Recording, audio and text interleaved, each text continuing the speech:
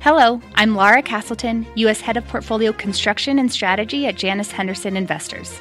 Is a brighter future possible? At Janus Henderson, we think it is.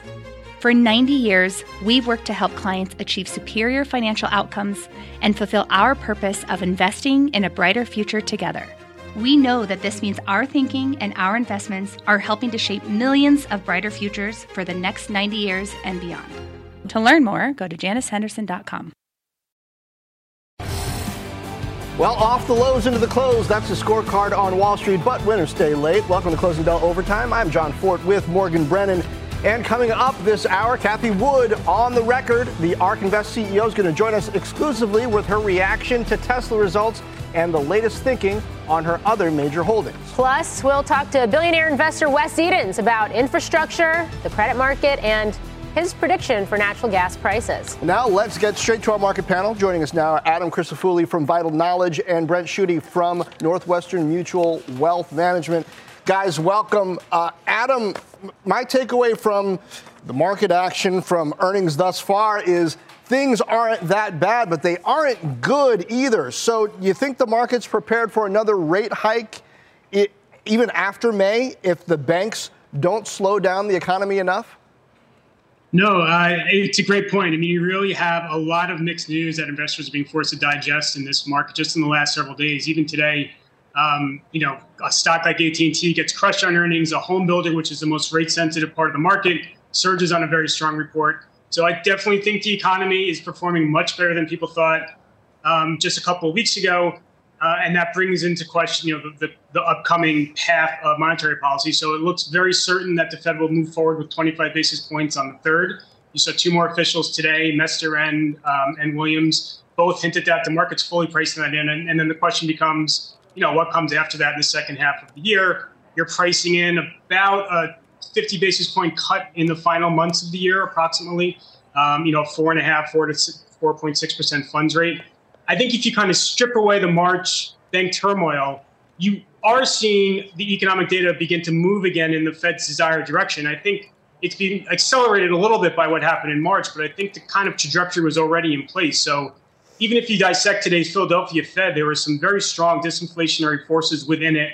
And you are seeing the labor market start to deteriorate further on the margin, too. It's not collapsing, but it's kind of normalizing back to back to where it was before the pandemic. So claims numbers continue to creep higher. And even a company like Manpower, which is very levered to staffing, had an underwhelming quarter today and provided soft guidance. Moving slowly in that direction, though. Like when I tell my kids it's time to practice piano, they move slowly toward the piano, Brent. And even before we get to the second half, I'm wondering about the debt ceiling situation here. We got a House Speaker trying to push the president to negotiate over it, a president who says he won't, and then a GOP whose loyalty to the Speaker's agenda looks iffy. This all plays out probably over the next 10 weeks.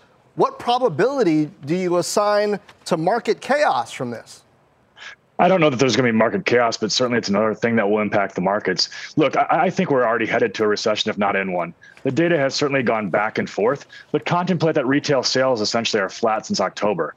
Look at industrial production, which I believe is flat since December of 2021. Think about the jobless claims. The continuing claims are 576,000. And so I think you're pushing closer, if not already in a recession. Today's leading economic indicators, I believe down 8.8% on a 6-month annualized basis. We've never not had a recession when we're there. And so I think the next few months are going to be that time period that causes more volatility. Certainly, I don't think we're moving towards chaos, but I think we're kind of in one of those periods of time where you're going to have a volatile back and forth, which to us means that you want to invest in higher quality fixed income from an intermediate term perspective. Okay, higher quality fixed income. Brent, do you go anywhere near equities right now? Do you see opportunities, especially given the fact that so far earnings season hasn't been as bad as feared? I do. I see opportunities for people to start thinking ahead and thinking to the opposite side of what I think will be a mild recession. And so I think about the narrative that stocks are too expensive. I think the S&P 500 is expensive. I know it's higher quality. I heard the conversation on the show before about Procter & Gamble.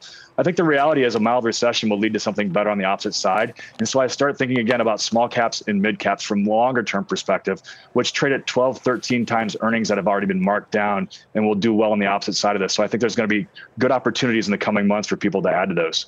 Yeah, Adam, I'm going to put the same question to you, especially because the S&P 500, it's been in such, I feel like we could play a drinking game across the days and the weeks using this term, but it's been such a trading range, a narrow trading range. I mean, what breaks it out? Or do you look elsewhere? No, I mean, that's a great question. The market has failed to kind of get above that 4,200 level, but it's also had an enormous amount of ostensibly negative news thrown at it now for the last several weeks. So I kind of just always take a step back and look at where the core macro themes are heading. On earnings, Q1 season, it certainly has its share of issues, but I think corporate America overall is going to fare a lot better than the narrative around U.S. GDP is concerned. And I think that, coupled with the inflection point that you're going to see in inflation and monetary policy globally, will provide some relief on the multiple front. And then as we head into the summer and you start to look to 2024 estimates, that will help the optics around equity multiples. And so that will help the market look cheaper than it currently is. So again, this is not an easy market by any means. The upside isn't necessarily all that compelling at these levels, but I continue to push back against some of the extreme bearishness that's really been thrown at the market now, since late last year. Brent, Adam, thank you. Morgan, I can't get anybody to talk to me about the debt ceiling. It's like everybody wants to be like, oh, it always works out. But we did just have the speaker spectacle that we had, and there are certainly echoes of 2011 here. You could say there's echoes of 2011, but it's like all things with the market, right? Whether you could say this about supply chain, you could say this about geopolitics, you could say this about D.C. politics. The market shrugs it off until it actually becomes a moment or on the precipice of a moment of crisis. And we're not necessarily there yet from a market standpoint. But we also know earnings season is a bigger deal right now, right? Fed speaks the bigger deal right now. Yeah, you raise a key point, but 10 weeks in the world of markets that's moving on headlines on an intraday basis, it hasn't impacted it True, yet. but we were just talking about the second half and what's going to happen. And the second half is July. This is June. That's all I'm saying. Okay. All right. Well, we'll see. Anyway, expectations. We got a lot of hour to get through in the meantime. Expectations for recession in the U.S. are weighing on the dollar index, which has turned negative for the year. CNBC senior markets commentator Michael Santoli joins us now from the New York Stock Exchange with more on that. But first, Mike, what's your take on the debt ceiling? Let's bring you into that conversation. I'm sort of in that camp of where it mostly serves for now as something that builds up the wall of worry, which can sometimes work in markets' favor. But yes, you have this slowly ratcheting, slow-moving panic that might actually get you to a critical point. We're not really there yet. I'm open to the idea that we have a different dynamic in D.C. than we've had in the past. But I look at that chart, people are passing it around today, of how much people are paying for credit protection on the U.S. government. And you see these spikes in 2011, in 2013, and again this year. And I look back at those other peaks and say, did it feel smart to pay up for protection against the U.S. default at that point? Or did people just feel like I'm willing to put some money into that pot in case of a what if? So I think we're on that same kind of treadmill. U.S. dollar index is not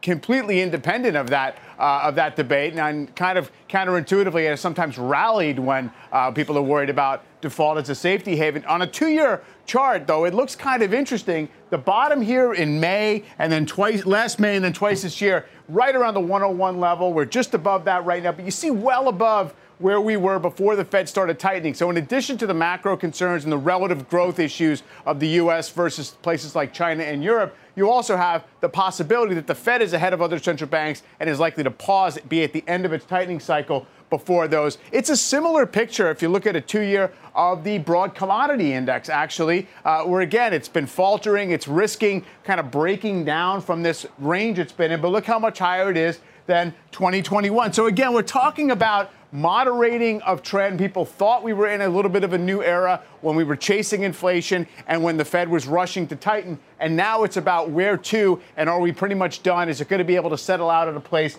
that's more tolerable? We're going to muddle through, or do we have more economic pain to sustain? Yeah, when I see this chart looking at commodities, when I see this breakdown, in the dollar, which are two topics we have talked about before, but certainly the very visual impact here with how you're breaking it down, I can't help but think this is going to be good fodder for our conversation with Cathie Wood when she comes on the show later this hour, Mike. In the meantime, I'm going to ask you the same question we just talked about earlier. What is it going to take for the S&P to break out of this trading range one way or the other? Do we know yet? We don't really know. I think it's going to have to be a combination of time, clarity on the Fed, and then we'll see if earnings really fall apart or if they're already discounted, as it has seemed in the last week or so. All those things together, we didn't get super overbought, even though we were at the top end of the range. So I'm not sure how much of a retrenchment we need to do right now. But unfortunately, markets can stay range-bound and sideways for a prolonged period of time, certainly in a mutually assured frustration mode for a time. Mike Santoli, thank you. CSX earnings are out. Frank Holland has the numbers for us. Hi, Frank. Hey there, Morgan. Shares of CSX up 2.5% right now after a beat on revenue and a beat on EPS. Profit 5 cents above estimates. The real story here is the merchandise segment. That beat estimates. That's where this East Coast rail gets more than 50% of revenues.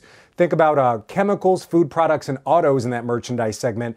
It also had volume increase of 4%. Overall revenue per unit in the merchandise segment was up by 8%. The company also said its fuel surcharge helped boost the revenue. The one thing that you want to look at here is also a miss in operating ratio. Operating ratio came in at 60.5 versus an estimate of 62.9. Actually lower, it beat the estimate. Lower is better when it comes to this metric. So again, beat on revenue, a beat on profit. Shares of CSX up almost 2.5%. Back over to you. All right. It's going to be interesting to see when we start to get more rail earnings in the coming days, too, whether they've been able to take market share from Norfolk Southern in the wake of the derailment that company has been dealing with. Frank Holland, thank you.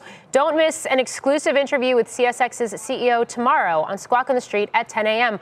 I will be there having that conversation. Join me. Still ahead, Tesla Super Bowl. Cathie Wood joins us with her first take on that company's earnings. The stock closing down nearly 10% right now. And up next, billionaire investor and Milwaukee Bucks owner Wes Edens talks infrastructure, credit markets, and more. We'll be right back. What does it mean to be rich? Is it having more stories to share or time to give? Is it being able to keep your loved ones close or travel somewhere far away? At Edward Jones, we believe the key to being rich is knowing what counts. Your dedicated financial advisor will take a comprehensive approach to your financial strategy to help support what truly matters to you. EdwardJones.com/findyourrich. Edward Jones, member SIPC. People today can spend half their lives over 50. So it's good to be financially ready for what's important to you as you get older, like a family vacation. Or starting your dream business. Welcome to Connie's Coffee. How may I help you? AARP's trusted financial tools can help you plan for whatever your future holds. That's why the younger you are, the more you need AARP. Start planning today at aarp.org/moneytools.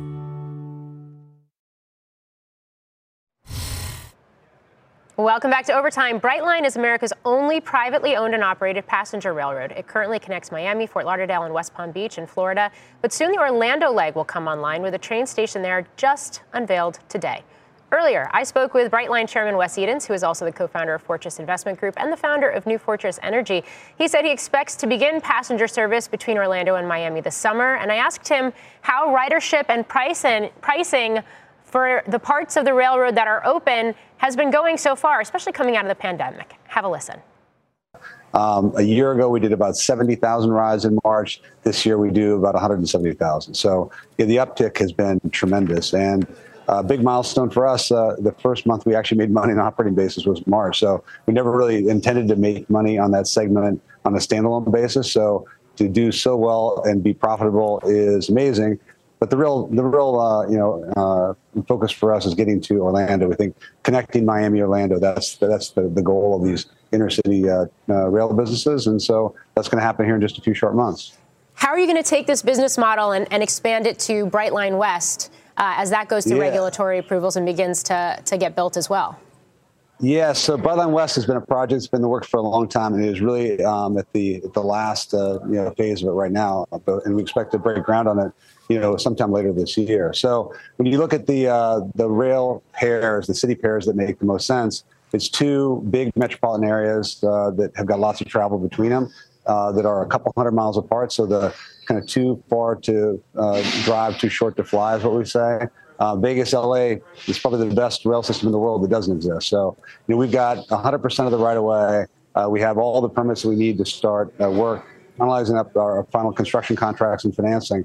And so this thing is just about ready to go.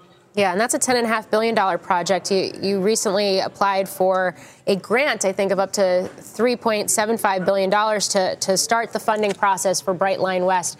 I guess walk me through that process and how it speaks to the government dollars that are now flowing into more infrastructure projects and possibilities. Yeah, the big numbers on the Brightline West. So the actual project in total, including financing and soft costs, is about $12 billion. We applied for $3.75 billion. That application goes in actually officially tomorrow. It's 4,300 pages long, so it'll take a little while to get through it. But we think that, number one, it is by far the most advanced high-speed rail project in the country. You know, a little contrast, China has 26,000 miles of high-speed rail. In the United States, we have 0. That's just not right? So this will be the beginning of the high-speed rail industry as well as just the project itself. And so we think American-made, union-built, trains made in America, all those things are good. And of course, the two catchwords for it is both green and it's safe.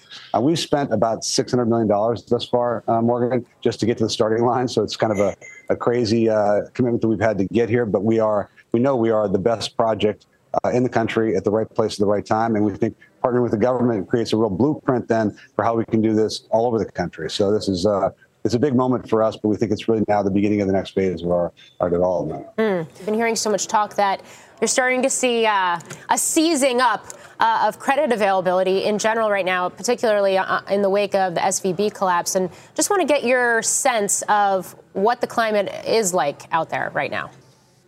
Well, I think, these financial crises tend to happen periodically. I've been around long enough to have seen a few of them happen. I think the good news is the banking system itself appears to me to be in very good shape. Having said that, though, there's definitely going to be a move of deposits, a move of assets to the money center banks, and there's an inevitable contraction of credit that's going to happen as part of that.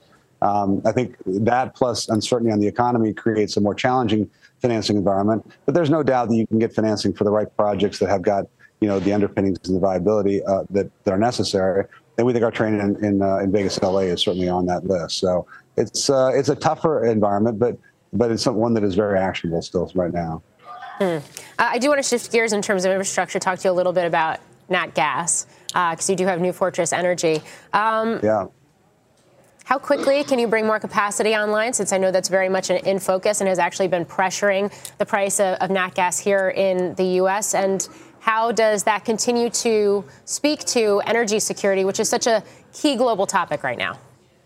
Yeah, so, well, first of all, we think we're 60 days away, roughly, from floating away from the docks in Corpus Christi and moving our first liquefier offshore Mexico. We expect the first LNG to be produced in July. So we are really just minutes away, effectively, from producing that. And we've got a number of other projects behind that. And the shortage in Europe is obviously the topic people want to talk about. But the bigger and broader topic for us has always been the shortage of electricity, period.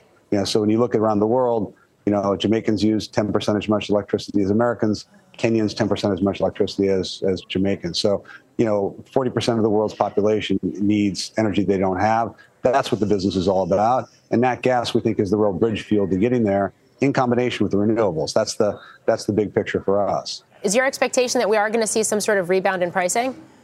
I do. I think that the U.S. has the cheapest natural gas in the world. So my hot stop tick would be buy U.S. gas. I think actually just the commodity itself, I think, is structurally under pressure because there's a lot of associated gas and et cetera, et cetera. Connecting the domestic markets to the international markets is the goal. That's the goal for us. That's the goal for producers here. And I do think you're going to see a rebound in prices over time. The broad-based demand for gas worldwide is gigantic. It's hard to really kind of put any superlatives on it that describe it properly. But we think the demand long-term was actually unbalanced before Russia. If you look at the prices that happened in the summer before the Russian invasion, they are much higher than they are today. So we think there's imbalances that existed then. They've only been exacerbated by what's happened. And we think long-term there's a huge amount of demand for it. And of course, New Fortress Energy will be reporting earnings next month.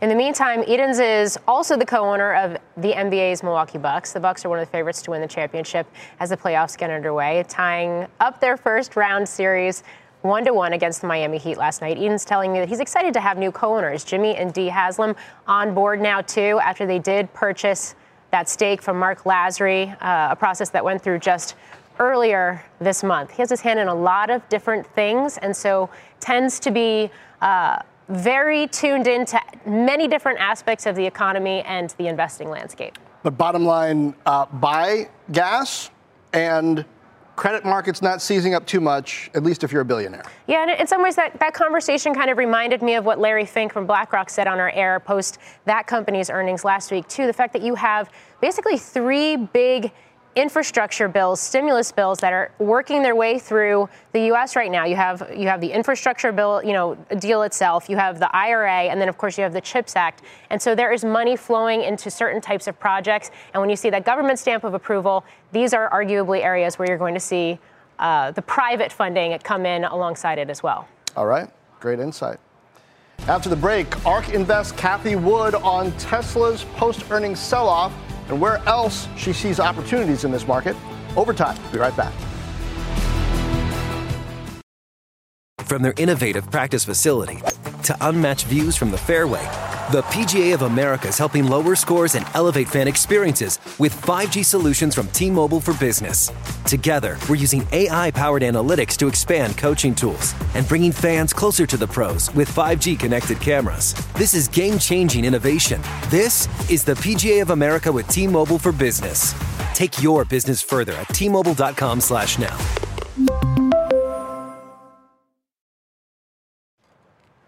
It is time for a CNBC News update with Contessa Brewer. Contessa. John, thank you for that. A U.S. judge halted most of the lawsuits alleging Johnson & Johnson's baby powder and talc products caused cancer during a hearing in New Jersey. It comes as J&J tries to reach a permanent settlement with the plaintiffs. The company said it has general support for a proposed $8.9 billion settlement. The U.S. deployed additional troops to a base in East Africa in case U.S. diplomats or civilians need to be evacuated from Sudan. The country has seen heavy fighting since last week as the Sudanese army continues to fight a rival paramilitary force. The conflict has caused millions of Sudanese to be in the crossfire here, and rival groups are battering residential areas with artillery and airstrikes. And Alec Baldwin's attorney said charges against the actor in the fatal Rust shooting have been dropped by prosecutors in New Mexico. Baldwin's attorneys encouraged a, quote, proper investigation into the facts and circumstances of the tragic accident in a joint statement. Cinematographer Alina Hutchins was shot and killed by a gun Baldwin was holding in October 2021 while filming that movie. Morgan? Contessa Brewer, thank you. Check out shares of Tesla. The EV automaker closing the day down nearly 10% in today's trading session after reporting earnings last night. Analysts expressing concern over the automaker's price cuts and the impact to margins.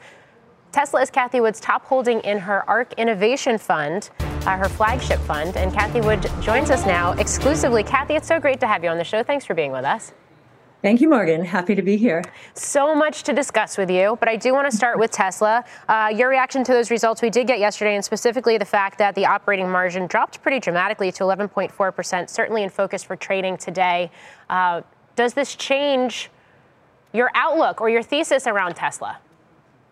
Not at all. In fact, curiously, we want Tesla to scale its units because each one of them now represents the potential for a robotaxi and a robotaxi fleet. Now, Elon says it's possible that he could launch that fleet this year. We think it's more like last year. But the robotaxi fleet is really going to be, or the robotaxi service is going to be, from a margin point of view, more like a SaaS business. And so we think that it's very smart to maximize units because they have so much option value now. Yeah. I mean, but we've been hearing about the robotaxi fleet for some time. There's a lot of regulatory barriers to all of that, and certainly technological barriers involved too. So how soon can we actually see that realized? And given the fact that you tweeted earlier today that you've got a new valuation assessment of Tesla coming out, how does that fit into your price target for the stock going forward?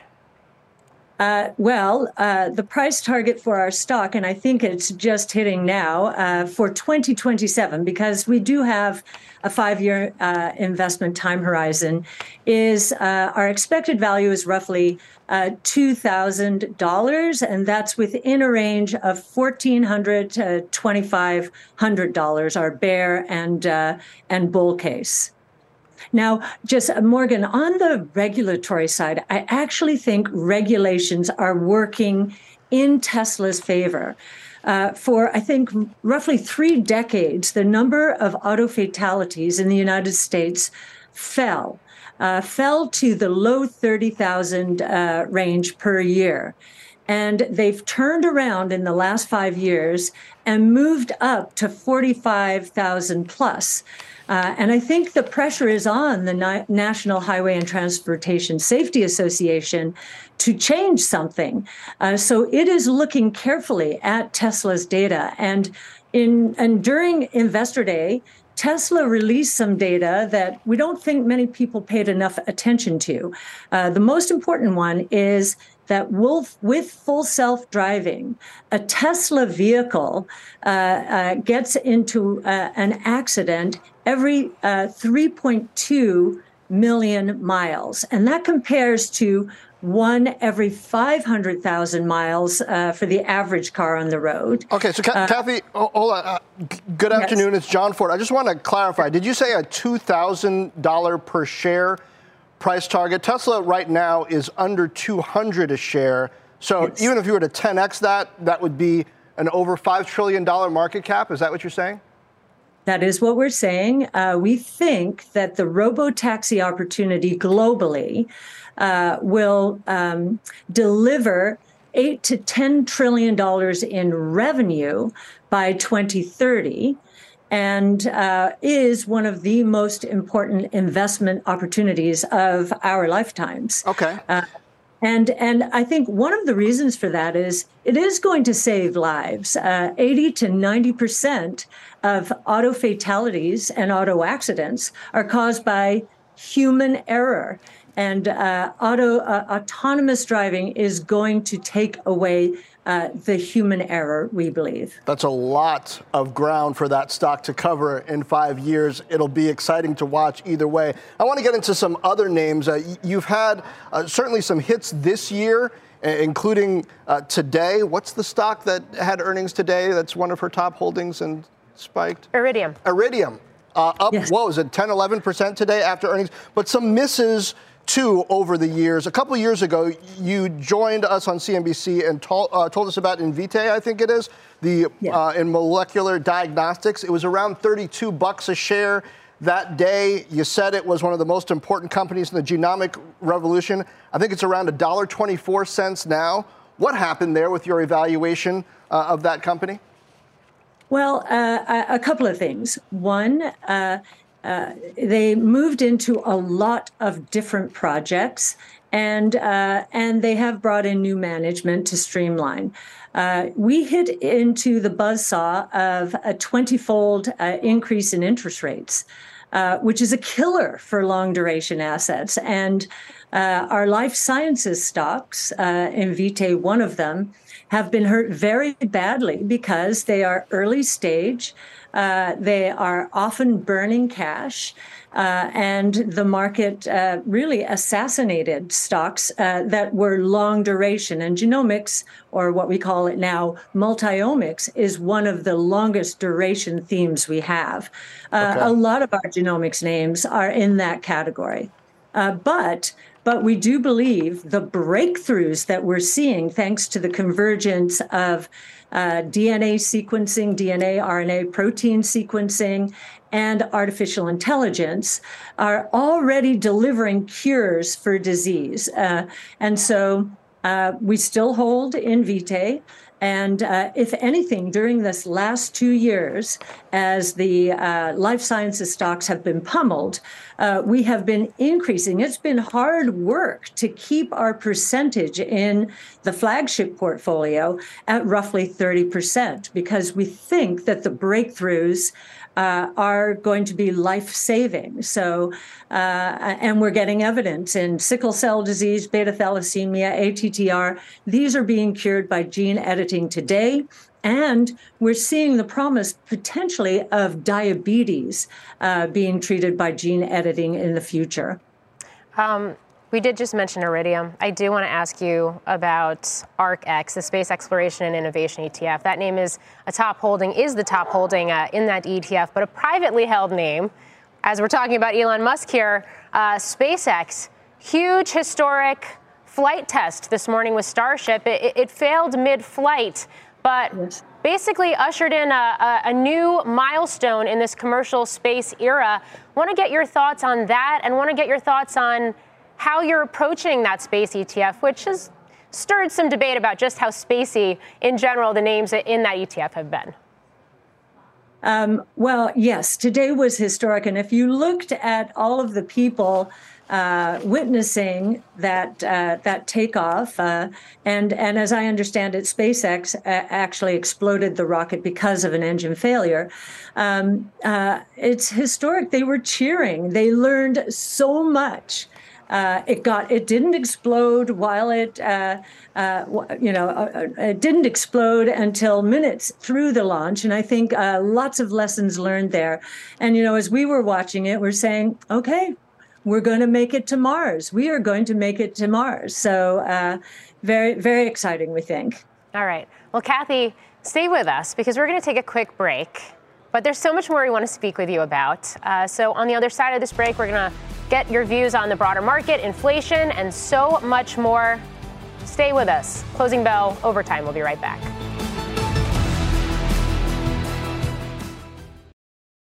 Welcome back.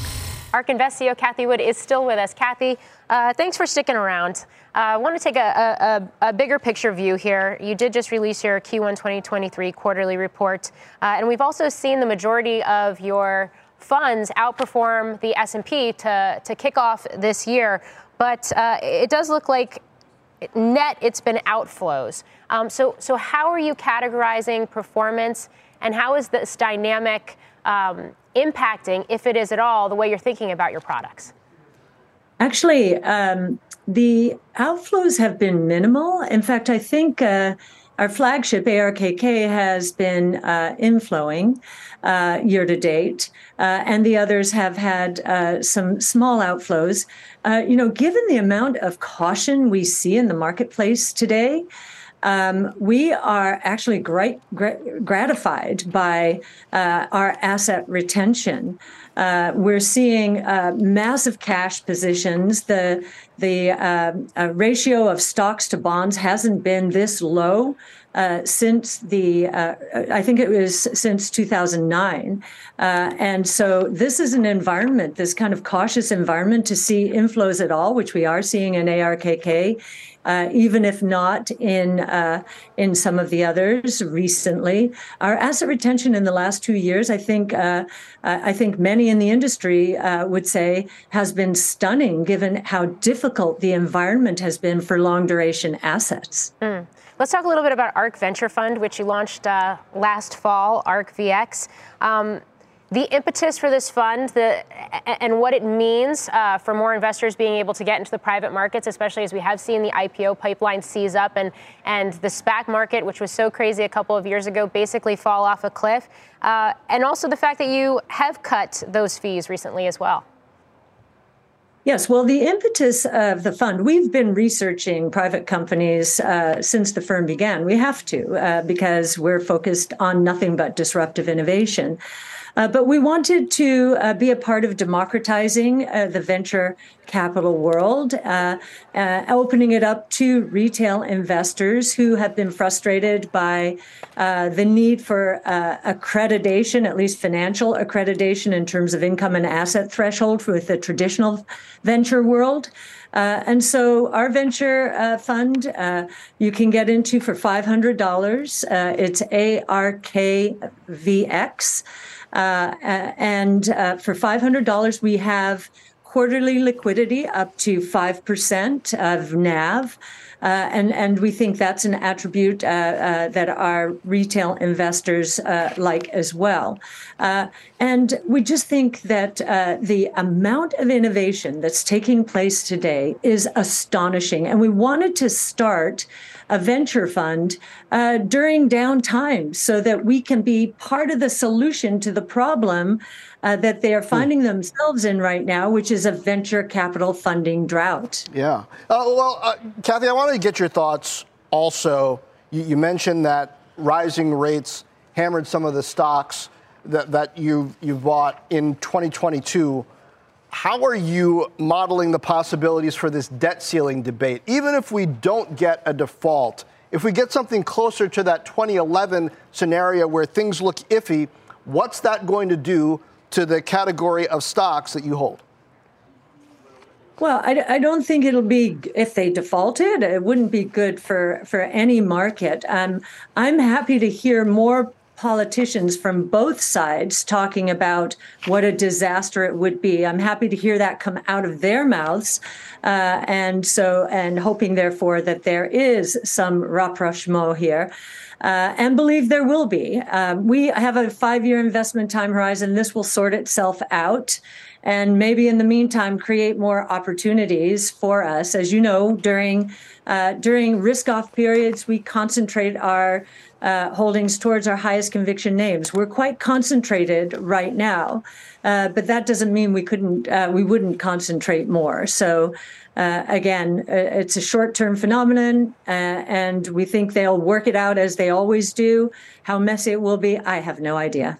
Yeah, you've been on our air a number of times to talk about the disinflation dynamic. Given the fact that we do have a Fed that is potentially, at least the market's pricing in the likelihood that we're going to see one more rate hike next month, so much debate about recession, the breakdown of the dollar, a number of other dynamics that are really causing cross currents in the market. Your take, especially as you did release this quarterly report, your take on the markets right now and where we're headed into the second half of the year? Well, I think the markets are leading the Fed. And I was struck today to learn that the 1-month Treasury bill yield is 140 basis points, so 1.4% below the low end of the Fed funds rate. I remember in 08-09, the Treasury bill rates were an early indicator of how quickly the Fed was going to ease once it realized how much trouble we were in. And in terms of the bank crisis, I don't think it's over. I don't know what's going to make deposit flows back into the banking system. So that's a problem. So I think that what killed long duration strategies, including the bond market last year, it had the worst performance since the 1700s. Was a 20-fold increase in interest rates in 1 year's time. Never happened before. And I think there are going to be ramifications. I think the market's saying we're probably either in or moving close to something harder than just a soft landing, which seems to be the consensus view out there. And I think that will turn interest rates and continue to push inflation down. We think that the greater risk here in the next 6 months to 9 years, is deflation, not inflation. And some of it's good deflation. Tesla's price cuts are good deflation. They can cut prices because their costs are coming down. And they can can respond to weak consumer demand because their costs are coming down. That's good deflation. But there are a lot of industries that cannot adjust their prices down because they're mature. And so we think it's going to be problematic. And again, deflation will be the watchword, we think, more and more often during the next 6 months. Yeah, we just went full circle on Tesla. So I think we're going to leave the conversation there. Cathie Wood, great to have you on. Thank you so much for joining us today. Thanks so much. Up next, Mike Santoli breaks down the unusual outperformance of J.P. Morgan versus the regional banks and what that could mean for the rest of the banking industry. We'll be right back. Welcome back. ARK Invest CEO Cathie Wood is still with us. Cathie, thanks for sticking around. I want to take a bigger picture view here. You did just release your Q1 2023 quarterly report, and we've also seen the majority of your funds outperform the S&P to kick off this year. But it does look like net it's been outflows. So how are you categorizing performance, and how is this dynamic impacting, if it is at all, the way you're thinking about your products? Actually, the outflows have been minimal. In fact, I think our flagship, ARKK, has been inflowing year to date, and the others have had some small outflows. Given the amount of caution we see in the marketplace today, we are actually gratified by our asset retention. We're seeing massive cash positions. The ratio of stocks to bonds hasn't been this low since I think it was since 2009. And so this is an environment, this kind of cautious environment, to see inflows at all, which we are seeing in ARKK. Even if not in some of the others recently. Our asset retention in the last 2 years, I think many in the industry would say, has been stunning, given how difficult the environment has been for long duration assets. Let's talk a little bit about ARK Venture Fund, which you launched last fall, ARK VX. The impetus for this fund and what it means for more investors being able to get into the private markets, especially as we have seen the IPO pipeline seize up and the SPAC market, which was so crazy a couple of years ago, basically fall off a cliff. And also the fact that you have cut those fees recently as well. Yes, well, the impetus of the fund, we've been researching private companies since the firm began. We have to, because we're focused on nothing but disruptive innovation. But we wanted to be a part of democratizing the venture capital world, opening it up to retail investors who have been frustrated by the need for accreditation, at least financial accreditation in terms of income and asset threshold with the traditional venture world. And so our venture fund you can get into for $500. It's ARKVX. And for $500, we have quarterly liquidity up to 5% of NAV. And we think that's an attribute that our retail investors like as well. And we just think that the amount of innovation that's taking place today is astonishing. And we wanted to start a venture fund during downtime so that we can be part of the solution to the problem that they are finding themselves in right now, which is a venture capital funding drought. Yeah. Cathie, I wanted to get your thoughts also. You mentioned that rising rates hammered some of the stocks that you've bought in 2022. How are you modeling the possibilities for this debt ceiling debate? Even if we don't get a default, if we get something closer to that 2011 scenario where things look iffy, what's that going to do to the category of stocks that you hold? Well, I don't think it'll be, if they defaulted, it wouldn't be good for any market. I'm happy to hear more politicians from both sides talking about what a disaster it would be. I'm happy to hear that come out of their mouths, and hoping, therefore, that there is some rapprochement here, and believe there will be. We have a 5-year investment time horizon. This will sort itself out.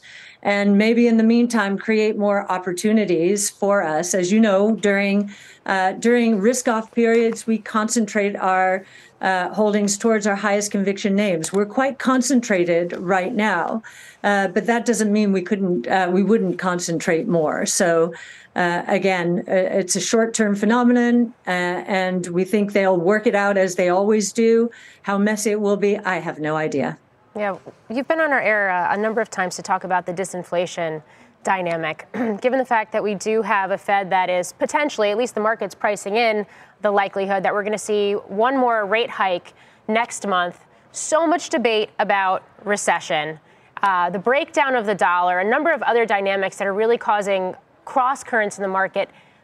Your take, especially as you did release this quarterly report, your take on the markets right now and where we're headed into the second half of the year?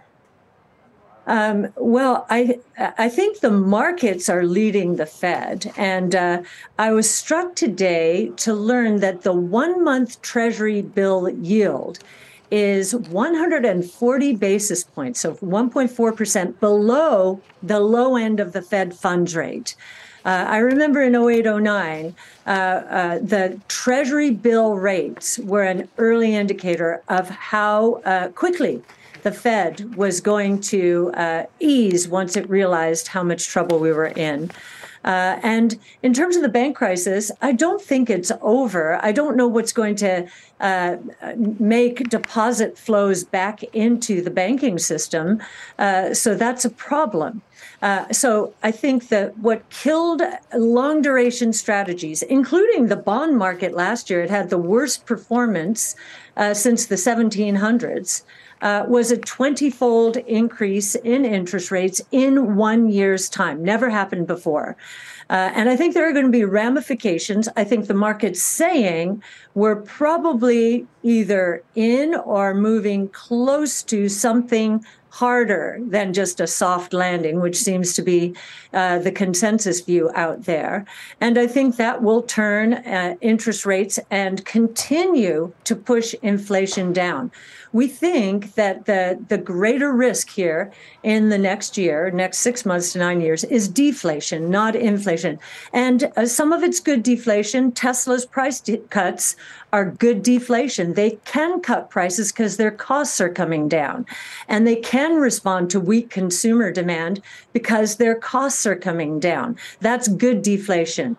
But there are a lot of industries that cannot adjust their prices down because they're mature. And so we think it's going to be problematic. And again, deflation will be the watchword, we think, more and more often during the next 6 months. Yeah, we just went full circle on Tesla. So I think we're going to leave the conversation there. Cathie Wood, great to have you on. Thank you so much for joining us today. Thanks so much. Up next, Mike Santoli breaks down the unusual outperformance of J.P. Morgan versus the regional banks and what that could mean for the rest of the banking industry. We'll be right back.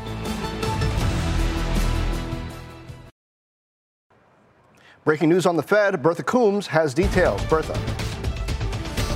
Hey, John, the Fed out with its weekly borrowing report. The Fed's balance sheet at $8.56 trillion. That compared to $8.58 trillion last week, so that edged down slightly. But primary credit or borrowing from the Fed discount window rose to $70 billion from $67.6 billion a week ago. That marks the first week in 5 that we have seen this borrowing rise. It had been down 4 weeks in a row, despite what we've been hearing from the regional banks during their earnings calls that deposit outflows have been stabilizing. Meantime, the Bank Term Funding Program or lending facility, those totals $74 billion, also up from what we saw a week ago. And loans to FDIC bridge banks were unchanged at $172.6 billion. That's been unchanged for a while now. John? Bertha, thank you. Now more regional banks earnings rolling in today, with more still to come tomorrow and next week. Let's get back over to Mike Santoli with a look at the performance of those names versus one of the country's biggest banks. Mike. Yeah, John, very stark divergence here. If you look at how J.P. Morgan shares have performed relative to the regional bank ETF, you see this is a 10-year chart, and they were basically the same chart going into 2017, you see some separation as the cycle ages and the Fed starts to tighten a couple of different times. What you don't usually see, though, is an actual opposite directional move, which is what we've gotten here this latest period, especially since the SVB crisis. Take a look at the same chart on a relative scale, which is JP Morgan over regional banks as a ratio. You see just shot to the moon here. The other time, of course, was the COVID panic. So this rush to safety has been very much in focus, but some signs perhaps that the spread is reversing. You barely see it, but it has come down this week. Regional banks have outperformed JP Morgan shares by about 1 percentage point week to date. So we'll see if the fever is finally breaking, John. All right, Mike, thanks.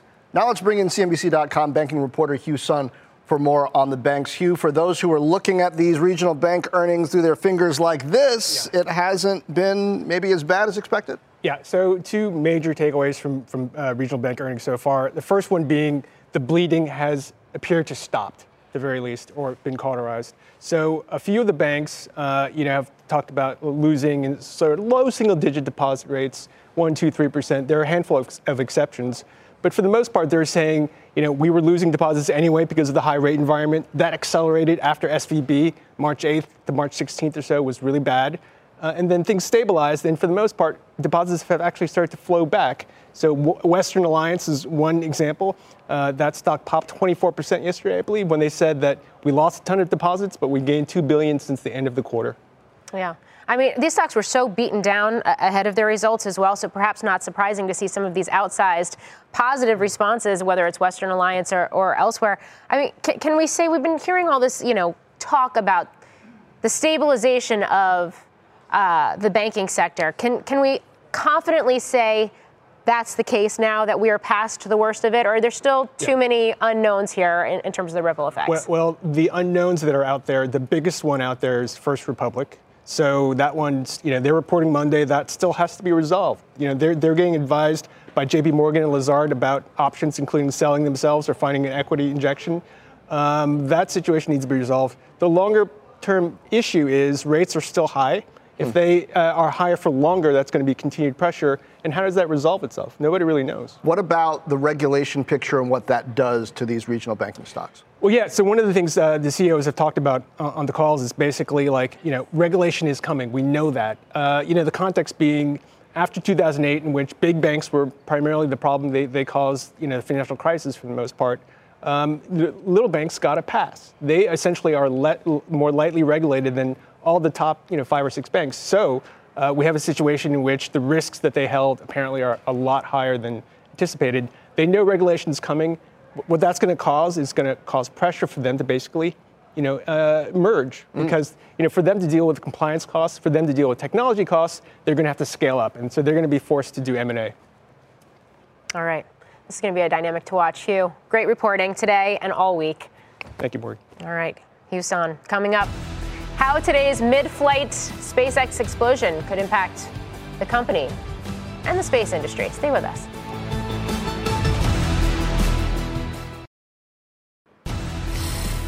SpaceX's Starship rocket test exploding in mid-flight during its maiden launch, what that means for SpaceX and the rest of the space industry when Overtime returns.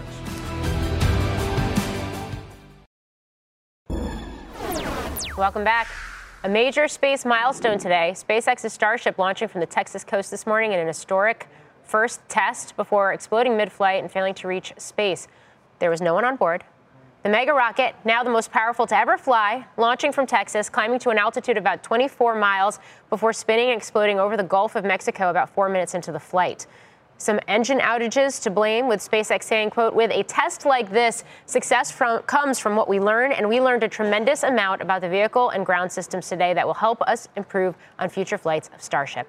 Prior to launch, Elon Musk had said just getting Starship to lift off would be a success, especially if it didn't damage the launch pad, tweeting today that another test could happen in, quote, a few months.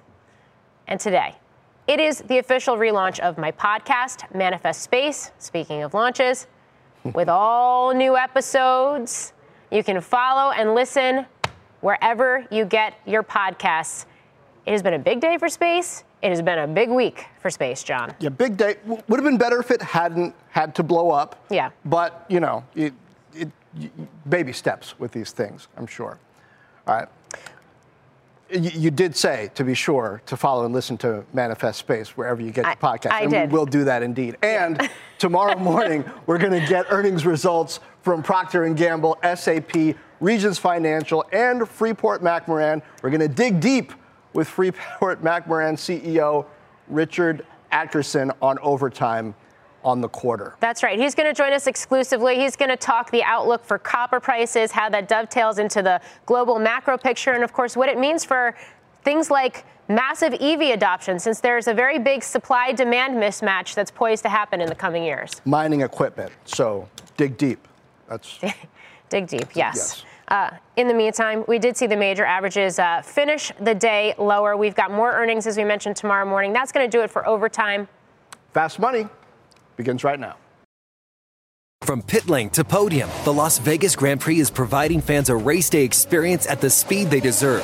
With the help of T-Mobile for Business, our 5G advanced network solutions are powering race day operations with event-wide connectivity. From streamlined gate entry to an immersive app, giving fans blazing fast access to the sport they love. This is accelerating innovation. This is the Las Vegas Grand Prix with T-Mobile for Business. Take your business further at T-Mobile.com/now.